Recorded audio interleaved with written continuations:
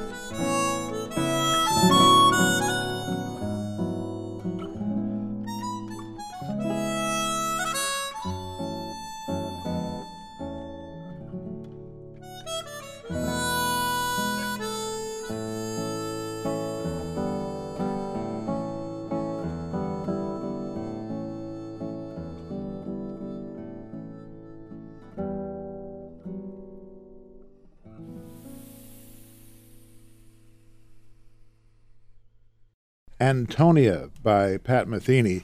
We heard Jason Vio on guitar and Julian Labro on the accordina from their latest CD, their latest album, Infusion.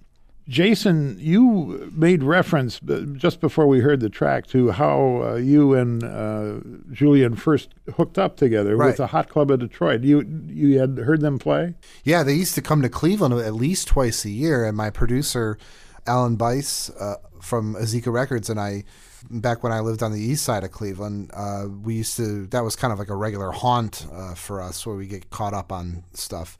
And whenever they were in town, we would try to catch them.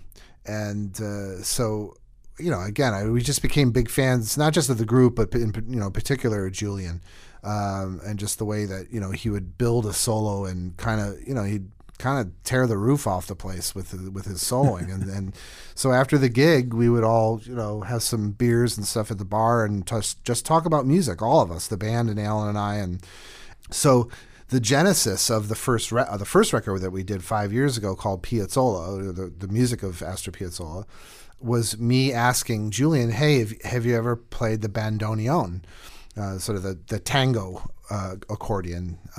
And he said that he had, and I said that there was an original concerto, a double concerto written for by Astor Piazzolla, and that I was going to try to see what I could do, you know. And we had put a demo together actually for management to try to, you know, sort of shop this around to orchestras and such. But we ended up putting together a concert in Cleveland with a local presenter to where we could play it, and that was really the start of the thing. And Alan Bice of Azika Records also gets a lot of credit for bringing in a Far Cry chamber orchestra from Boston, you know. And so we made this whole record. Julia did a brilliant arrangement of the Four Seasons, and we recorded it in Boston, and that was really the start of it. There's a Piazzolla track on the album, not surprisingly. Julian, tell me a little bit about Esquala. Esqualo means shark, and it's a tune that I didn't want to record because it's been done and overdone and heard and overheard. And it's the kind of, I mean, it's great as an encore in concert because it's 3 minutes long, and usually the audience is on its feet because it's, you know, it's catchy and it's fun and it's entertaining, and usually play at a brisk tempo. So when we came to choose selections for this album, I told Jason, hey, you know what? If we're gonna do Esqualo, let's just do something totally different with it, because we just can't have. I mean, the world doesn't need another version of Esqualo that's just by the book. Right. And so what we did is through working together and just rehearsing the tune, we eventually came up with now what I like to call it a rhapsody, because while the tune may be 3 minutes long, it is now an 8-minute, really going through a lot of episodes of musical moments. And so if you hear in the middle, you might even hear a Bob Marley kind of reference, because I thought the bass line, or the guitar line rather, of the Bob Marley tune, Could You Be Love, really could be it's the same kind of very similar melody. Right. So I thought I could infuse it with the theme, and so what happens is from there, kind of everything gets a little crazy in the middle of the tune, where we open things up with a lot of a great guitar feature with a lot of solos, where Jason does some incredible pyrotechnics that I just like, kind of sickening to watch and to hear. And then after that, while he's playing his solo, and this guy is, he's like supposed to be known to play one of the best version of like Corigliano guitar concerto, and he's like ripping some Pat Metheny licks and then some like crazy Beyonce quotes in there, so super pop, and so the tune, from while it's a Piazzolla platform, it goes way beyond, and I want to believe that Piazzolla would have approved, because if I recall correctly, he has a quote that he would surely hope that his music would be played by 2020, and I think we can be certain that his music will be performed and recorded by 2020. We're already 2016, and so.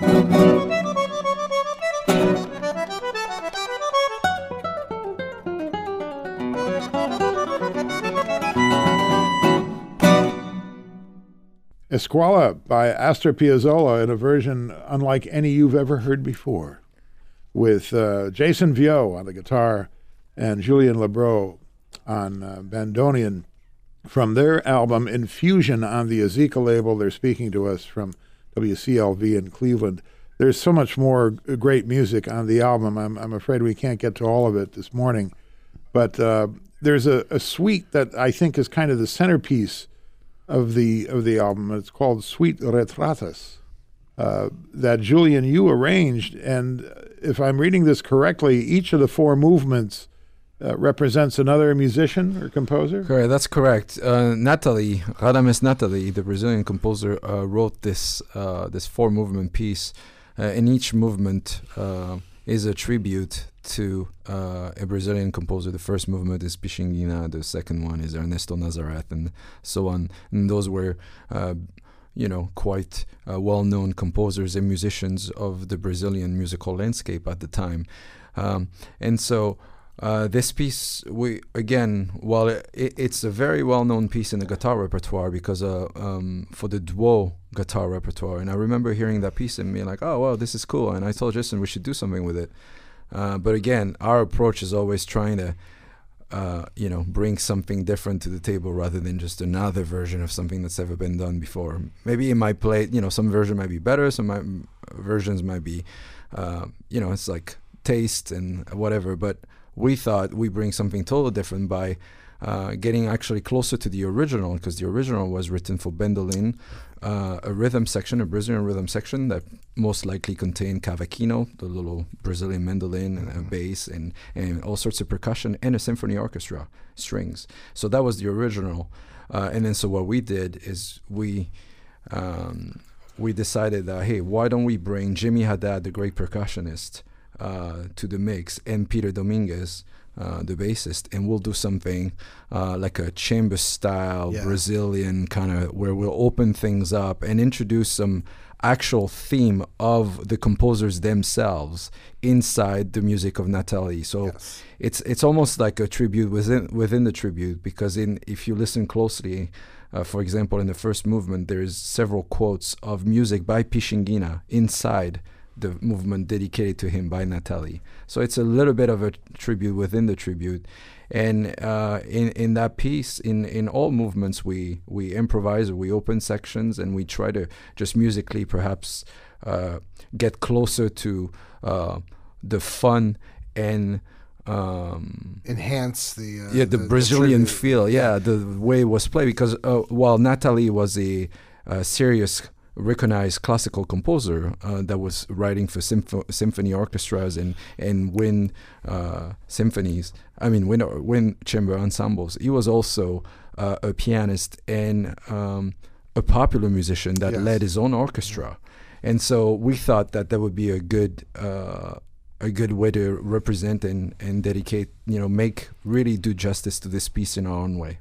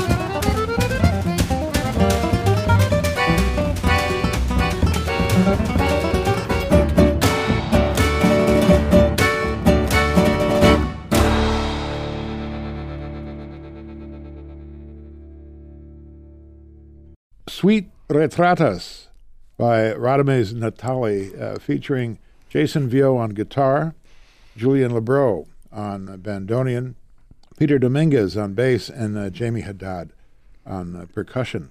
The album is Infusion. It's great, fellas. And I have one more question before we let you go, and we'll play an encore at the end here. How much work do you guys do together before you go into the studio? You guys are so tight together. Oh, thanks. Well, it's very much, we live in different cities. Julian lives in New York and I'm in Cleveland.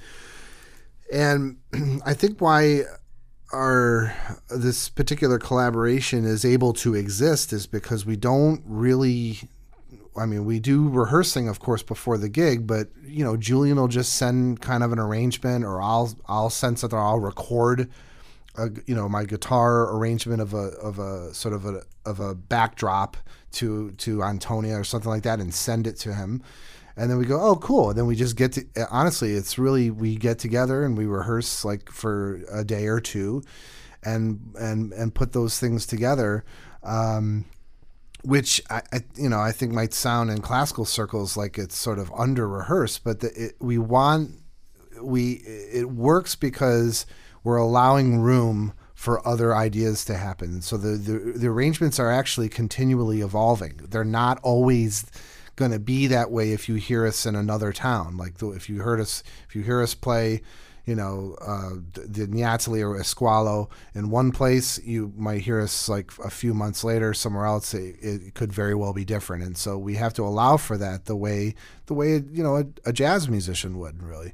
So it's really freeing up for me because, of course, I commission a lot of new works every year, and as a classical musician, you have to play the notes, or at least try to. So, yeah. Well, I'm not a musician, but I can tell you it certainly doesn't sound under-rehearsed to me. Oh, thanks, Chris. Jason Vio and Julian Lebreau, thank you so much. You're welcome. The album is Infusion. It's on the Ezekiel label. Appreciate your time, Philip. Thanks a lot. Thanks, Chris.